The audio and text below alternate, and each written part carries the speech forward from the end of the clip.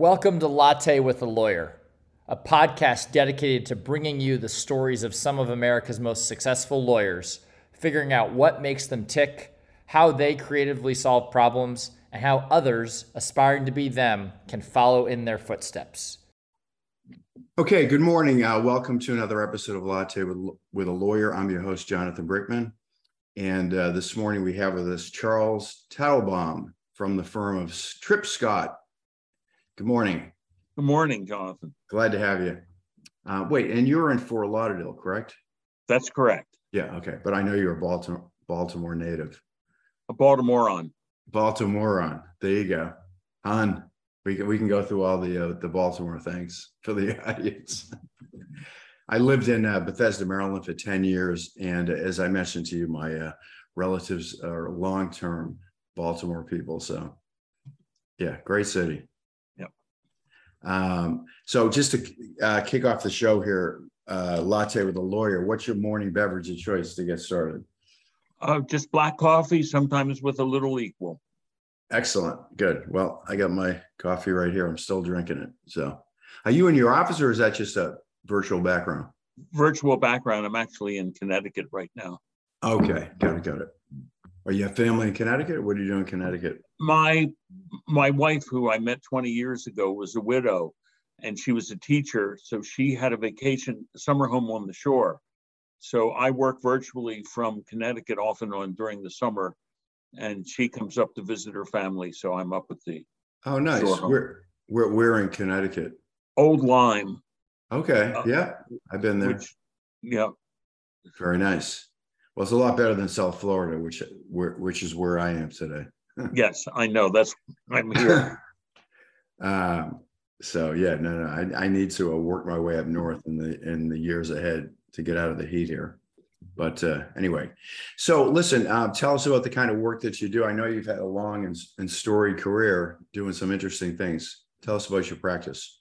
Well, my practice is comprised of really two things. One is dealing with complex business bankruptcy cases, and the other is complex business litigation that is usually a spinoff of the bankruptcy practice. Okay. I primarily, almost exclusively, represent creditors rather than debtors. Okay. And I also represent two types of creditors. One are what are called secured creditors, which are lenders that have liens on assets, but the others are unsecured creditors who may be just owed money. Yep. For things. And I also represent companies where they get involved with customers and vendors who go into bankruptcy and landlords who go into bankruptcy. So I represent them in dealing with the bankruptcies of their customers, their vendors, their suppliers, and their landlords. Got it. Is that the type of work you've been doing is that what you've been doing since you started? It is. It's evolved because the bankruptcy laws, we now know it, with Chapter 11, didn't come in until 1979. Oh. So it has evolved, and the practice has developed and become much, much more sophisticated than it was at the early days. Okay. Yeah, I was a lender at one point in my life, and I'm very familiar with being a creditor and foreclosure and bankruptcy.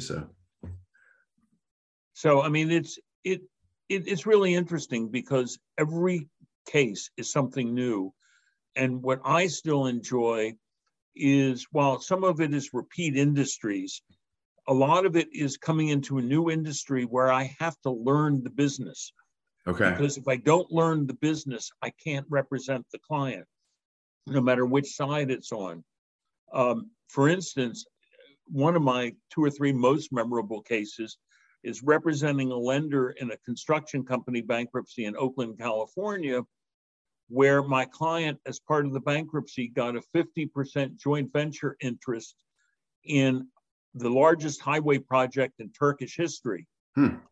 And for 9 years, I had to represent the client in Turkey with the Turkish joint venture partner, with the government, with the lenders, the banks, and everything, in finishing this project, because my client had $60 million of letters of credit up to guarantee the performance. So I had to take a quick online course in understanding Turkish.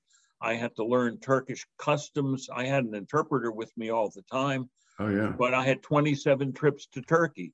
Wow. And so those are the kinds of things, I mean, not very few are that dramatic, Yeah. but you have to learn the business in order to do it. And I find that fascinating. Because you're taking that as collateral? Is that why? So you have to Well, understand whether it has value? case, the Yeah. client had the collateral of the joint venture interest because it had financed the construction company that went bankrupt. So it took the place of the construction company. Okay. Where was it, in Istanbul? Where in Turkey? It was in by Izmir. It was a beltway around Izmir that actually went to a town called Ephesus, which is one of the largest antiquities places, more than anywhere in Greece, actually. Huh. And it was a 110-mile road from Izmir to a town called Aydin. And they had to tunnel through two mountains, and it was something never before done in Turkey. And I'm sure there was no English spoken there. Very little. Yeah. And it was convenient. The ones who knew English pretended they didn't know English to force me to deal with the interpreter in Turkish. Yeah. And it's a Muslim country too. I mean, to boot. So yeah, when I was there, it was before the current thing so much, and it was much more secular than it is today. But yes, you really had to deal with the customs like you would never shake the hand of my woman banker, because men don't touch women unless they're first lineal family members, right, and other customs. And so you have to fit in. It's their country. I can't be an American. I had to that's right. Yeah, it's interesting. You know, I kind of learned that when I started doing business outside of the U.S., and I was just a typical bold American that thought you could do what you did in America. And you realize when you're in Europe or the UK, and it's different. You have to adjust. You do. And if you want to be successful, you know, it's called the home court advantage. You are on their turf, and you can't say this is the way we do it in the United States.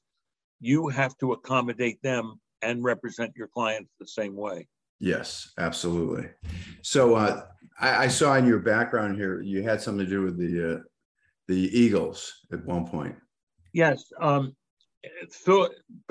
This is in the early 70s. Yeah. The Eagles were owned by a man named Jerry Wallman. Jerry Wallman also, besides owning the Eagles, had built the Spectrum in Philadelphia. He actually owned the old Connie Mack Stadium, and he started to build the John Hancock Building in Chicago. And because of some issues of financing and a mistake by the architect on the Hancock Building, where they had to stop building at the 20th story of the superstructure, Wallman filed the largest Chapter 11 in the history of the country at the time. It was filed in Baltimore. I and my firm represented Wallman. And one of the things we did was actually sell the Eagles for $16.5 million, which is pretty funny because today you're talking about, I think the Broncos were sold for over $1 billion within the last couple of weeks. And yeah, I think the other thing that was pretty funny was that we had a certified cashier's check of $16.5 million, and the old Xerox machines had a drum, and nobody wanted to put the check in the machine to make the copy because they were afraid it would get lost. That's very funny. What year was that happened? That would be in 72 or 73. Okay. Interesting. So actually, my son is going to Philadelphia in the fall to go to Drexel University. Great school. So he's going to start there. Philadelphia is an interesting city. So that was a big real estate developer. So most of your work has been around real estate. Is that true? No, not really, because for the last 35 years, I've represented the company which used to be known as GMAC, which is now Ally. Ally, yeah. Yeah, and I handle any dealer bankruptcies in the country. I also do the same thing for Nissan, and I do it for Volkswagen, Audi, and I also do it for Toyota in the southeast part of the U.S. Oh. So right now, since before the pandemic, we've had no car dealer bankruptcies, or virtually none. Right. But they run in cycles. And so a lot of my work has been all over the country in dealing with car dealerships. About 15 years ago, there was a dealership that filed in Huntsville, Alabama, which was the largest Chevrolet dealer in the country. This was in 2008 when the bust hit, and most of their customers were subprime customers, and then you couldn't sell to subprime because they couldn't get loans. And this dealership had 14 dealerships that represented 7% of all the Chevrolets in the country. Huh. And so we had to deal with that for 2 or 3 years, representing the lender. Oh, so you're still active with these financiers, these lenders? Yeah. Okay. Yeah. So I saw that Warren Buffett just increased his share in Ally quite a bit. Yeah, 30 million shares. Yeah. They are one of the few entities that was spun off that has really done well on their own. Yeah. As opposed to not having the connection with the former parent. And they're probably doing better than GM Financial is. Yeah, no, I think they are. They have a good diversified business. Yeah. So is it common for these dealerships to go bankrupt? It must be. It happens. A lot of it happens from absentee ownership and overexpansion. Car dealers are successful because they're risk takers, entrepreneurs, and everything. So a lot of them go too much. But one of the things that's very interesting is a lot of the bankruptcies we've seen are second and third generation of the same family. The patriarch set up the dealership, knew everything about it, worked in the service department.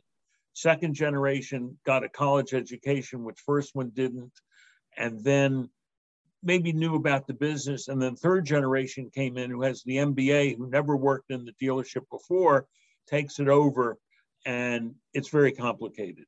Yeah. Interesting. That I think that's very true. Yeah. In fact, General Motors runs a school for second and third generation dealers, so that if one generation wants to transfer it to the next, GM requires them to go to this school before they will allow the franchise transfer, ownership of the franchise. No kidding. Is that in Detroit?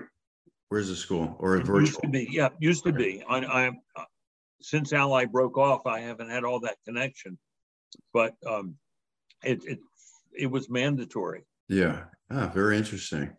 So tell us about the like how you became a lawyer, what that journey looked like, and how that all started. Well, I at first thought when I went to undergraduate school that I wanted to be a vet. And I took the first biology course at the University of Maryland, and it required all this memorization of frog muscles and stuff like that.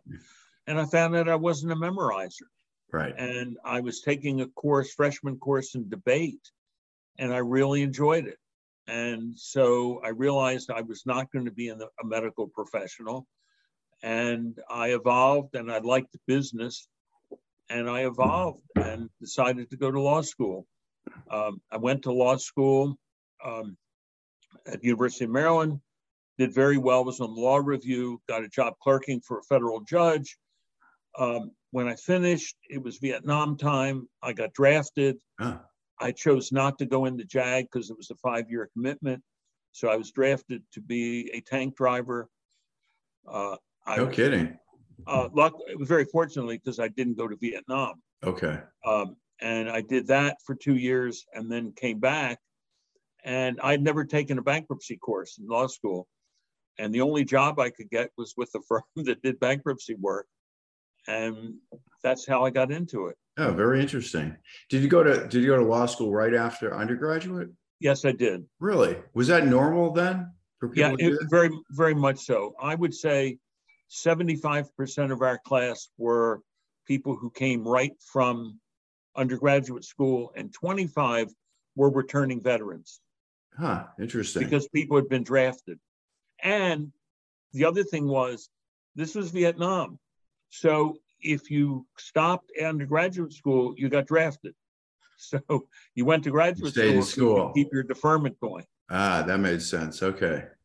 Got it. Yeah, I had a lawyer on from Europe, Germany, and they were explaining the higher ed system there. And you literally have to sort of pick a path, and from there is no it's start. You know, if you want to become a lawyer, you basically have to put a stake in the ground as a when you're going into university and follow that path. If you don't finish and get your credential, you have nothing. You have to start again. It's a very different process. Yeah. The other thing is in 92 and 93, I took a sabbatical and worked for the State Department. I had almost a year off and on in Croatia and a year in Slovakia. This was when communism fell, and the USAID, part of State Department, and the countries realized that unless they installed business laws in the countries, because they didn't have business laws, there would be no investment. So I was helping to lead teams of educators, lawyers, judges who would visit. And we worked with the legislatures and the judges and the law schools in creating business laws, which they needed a whole new business law, one for Croatia and one for Slovakia. Interesting. And do those still stand today? And those have been successful? Croatia much more than Slovakia.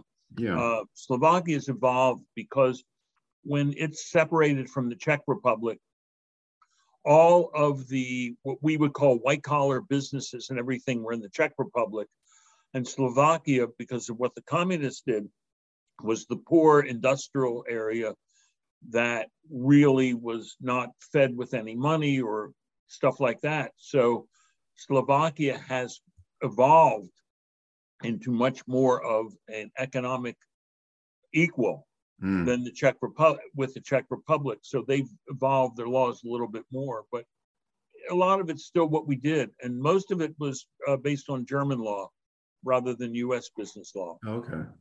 And how different is that German law versus US law?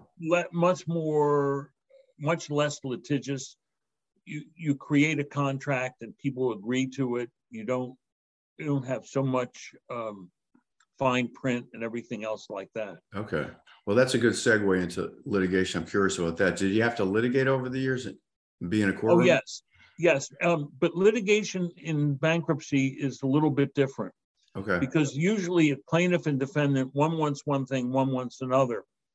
In bankruptcy, if I'm representing the creditor, I need the debtor to succeed if it's in reorganization. Right. I don't want to get my money and close the business because it's my client's customer. Right. So you are litigating, but you're also working towards the same goal. And but then when they fail, usually there's a blame, and the trustee will sue the lender for what's called lender liability. So I wind up defending jury trials for lenders who are accused of causing the bankruptcy. And then, although we're seeing more of it than it used to be, you do have fraudulent bankruptcies where then I, representing the creditor, will go after those who perpetrated the fraud, or insurance companies or things like that. So we do get a lot more litigation in bankruptcy than a lot of other things. And bankruptcy is like the emergency room practice. You get hearings with evidence in 4 weeks.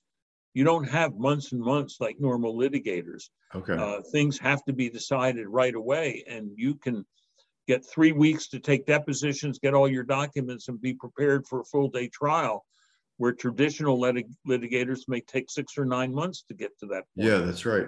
So, I mean, and these are jury trials. You're going before a jury. Occasionally, it's we're trying to stay away from juries. Everybody agrees that it's better because the juries don't understand some of the sophisticated stuff.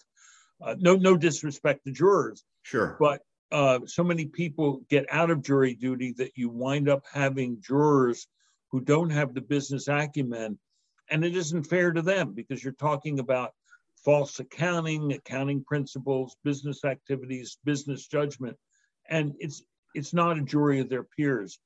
So most people, and in bankruptcy court, you rarely have a jury trial. It's only when you're sued outside of the bankruptcy court that you have a chance for them. I see. I see. Okay. Okay. Got it. Got it. So how do you prepare? Like, how do you prepare so you get the best outcome? You have to know more than the other side. I have always told the younger lawyers in our firm, the lawyer with the best case doesn't always win. The lawyer that's most prepared is the one that wins. And there is no shortcut. It is just understanding, memorizing, having a team. Now, with computerization, you can take depositions and you can put them in the system and do search engines and everything. There's so much you can do that we never used to be able to do in preparing and being in trial and being able to identify something. For instance, now, if I have a sophisticated business deposition, when the court reporter is taking the testimony, my laptop is logged into that machine so I can read what's going on besides listening. So I can go back and cross-examine with stuff like that. Oh, it's transcribed. It's all annotated. You can search on it, right? The AI. Yeah. Sure. And legal research is so much easier now with all the computerized research. You can be in court and just log in and do a research if you have to get a citation. Yeah. Interesting. But the bottom line is it's still preparation. Okay. Yeah. I was asking because, if you are going before a jury or media, it's a classic sort of, plaintiff, civil litigation. I mean, then there is a lot of preparation to make sure that your argument is resonating the right way, right? Well, and the other thing, if you're in front of a bankruptcy judge or a good business judge, and a lot of court systems now have complex business litigation divisions. In Florida, they now have that in the more urban areas where the judges are more sophisticated. The bankruptcy judges are. When you're in front of a jury, you have to be like an electrical transformer to take the high voltage power and transform it to house power. Because if you're using language they don't understand, right. Number one, they won't understand it, but they won't like you. Right. And the other thing we now do on all of these cases is do a mock jury ahead of time. Oh, you do that. I was going to ask you. So you do mock juries, you do focus groups and things like that? Yeah. I mean, because number one, we want to see if they like us, they like the client, they like the presentation. Okay. But second thing, to get their input, if we have created the language that they can understand. When you say like, I mean, how do you know they like or dislike you? Oh, the mock juries will say, your partner in doing the examination during the mock jury was way too aggressive. Your cross-examination was way too aggressive. You're on stage. And I mean, I have jury clothing that I wear. I have a pair of black wingtip shoes that have holes in the sole because when I cross my leg, I want the jurors to see that even though my shoes are shined, I'm an everyday guy and I've got a hole in the sole of my shoe. I mean, you shouldn't have to do that, but that's what we have to do besides the preparation, because the jury will say, I don't like the way you look. Right. I don't like the way you act. Right. So when's the last time you've been in front of a jury? I guess it was probably 2 years before COVID. Okay. It was in Dothan, Alabama. It was actually a 6-week jury trial. What's in Dothan, Alabama? Something's in Dothan. What's in Dothan? Not much. No, I mean, they're wonderful people, but I was representing Nissan on a case where Nissan got sued. And we were there. A car dealership? Well, no, actually it Manufacturing. was Nissan had entered into a contract to change all their signage at every dealership around the country. And they let the contract to a company from Dothan and it failed, went into bankruptcy, and they sued Nissan for allegedly causing the contract to fail. We ultimately won, but it was very difficult because this was the largest employer in the area, in the county. Yeah, sure. And we were against them, and we were a Japanese company in rural Alabama. Yeah, I can imagine how that played. Yeah. Yeah. I'm actually reading the book right now, Just Mercy, which talks about, maybe you know about it. Brian Stevenson, he talks about defending, public defending in Alabama. Yeah. So yeah, I mean, yeah. I mean, we were lucky on the jury. We had 2 nurses, and they were taught as part of their nursing training to pay attention. And we gather, were the leaders, and they paid much more attention. No disrespect to anyone else, Right. but they were more focused than some of the other jurors. Interesting. So let me ask you, Tripp Scott, what's the rest of the firm do? Is it just business law? Basically, we're 53 lawyers. We don't want to get any bigger than that. Yeah. We do everything. We don't do criminal. We don't do securities because that's a whole separate specialty. Yeah.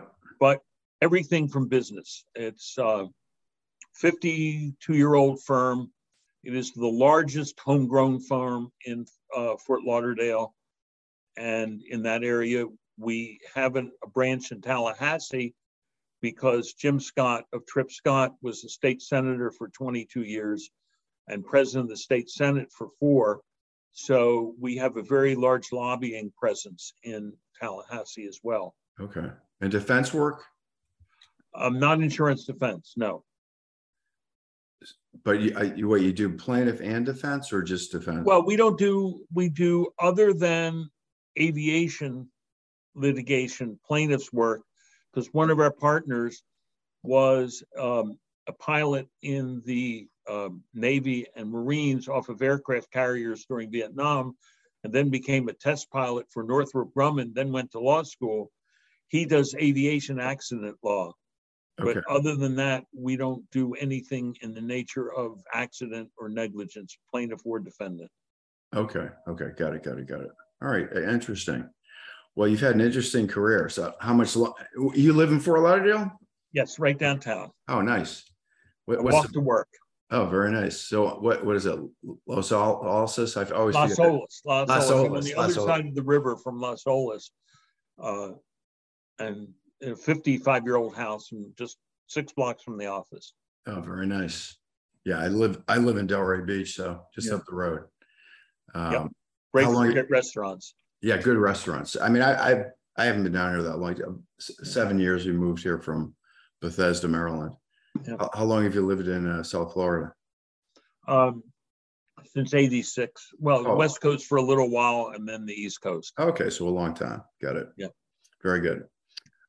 So just curious, if somebody's, younger lawyer, someone thinking about law school, what would be your advice today?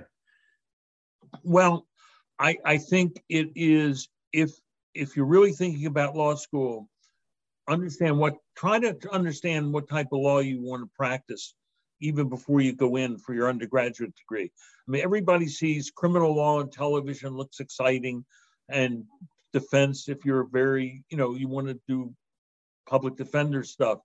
But today, if you're an engineer and then you go to law school, you can name your job when you get out.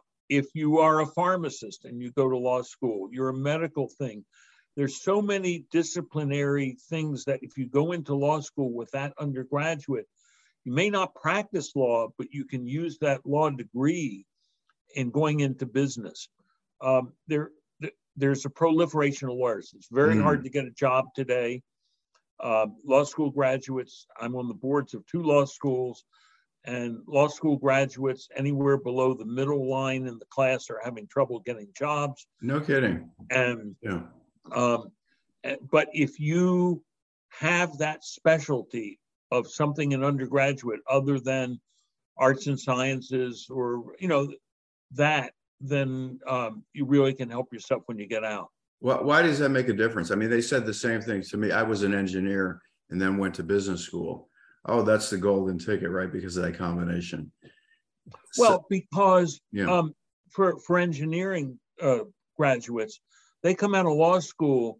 So many companies want you to come into their legal staff, in-house legal staff, understanding the engineering concepts, being able to read contracts, being able to read schematics and all the stuff I don't understand. That engineering people do.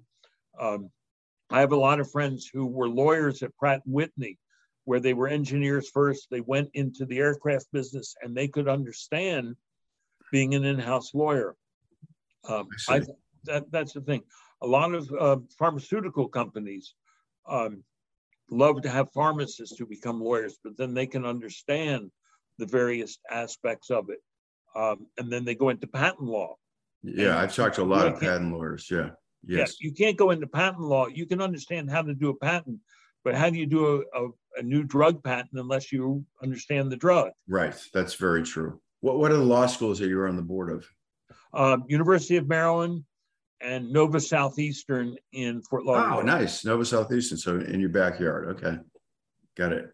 How was that school, Nova Southeastern? I know it's more of a professional school, right? Well, no, it's very interesting. Nova is now the 5th largest private university in the country. Excuse me. Nova is very interesting. It has more graduate students than undergraduate students. Nova is one of the few schools that has both an MD college and a DO college. And starting next year, will graduate more doctors than any other university in the country. No kidding. Has an excellent business school. And it has one of the best healthcare schools. Their PA, physician's assistant program, is phenomenal because most of everything they do is graduate focused. And interesting. So the law school is good, highly regarded. Yes, I mean it's it's not Ivy League. Yeah, it's growing, but they have an excellent dean, and it's really doing very well. Very good. Interesting. Well, listen, I will let you go. This has been an interesting conversation. I enjoyed it. Thank you. How do you want to leave it with people? Like if they want to know more about your business, they want to get in touch with you. Well, they can, my email is cmt@tripscott.com. It's TATELBAUM. I'm the only one, if you Google me, that's the uniqueness of the name. Yep. The other thing that they need to see is my separate avocation is I'm a professional clown. I'm a graduate of Clown University, and I do the Macy's Thanksgiving Day Parade every year. Really? Wow. Yes. So when you're dealing in bankruptcy law, you never meet happy people. And so the clowning is a great escape for me. That is an interesting tidbit. I'm glad you shared that. Okay. The next time I need a clown, I'm going to call you up since you're right next door. Well, there are a lot of lawyers who are clowns, but I'm the only one in Florida with a degree from a clown university. That is true. Okay, excellent. Well, listen, folks. So we've had the pleasure to spend time with Charles Teitelbaum, who is a clown as well as an attorney. It's Trip Scott, and this show is sponsored by Emotion Track, which is a legal tech platform.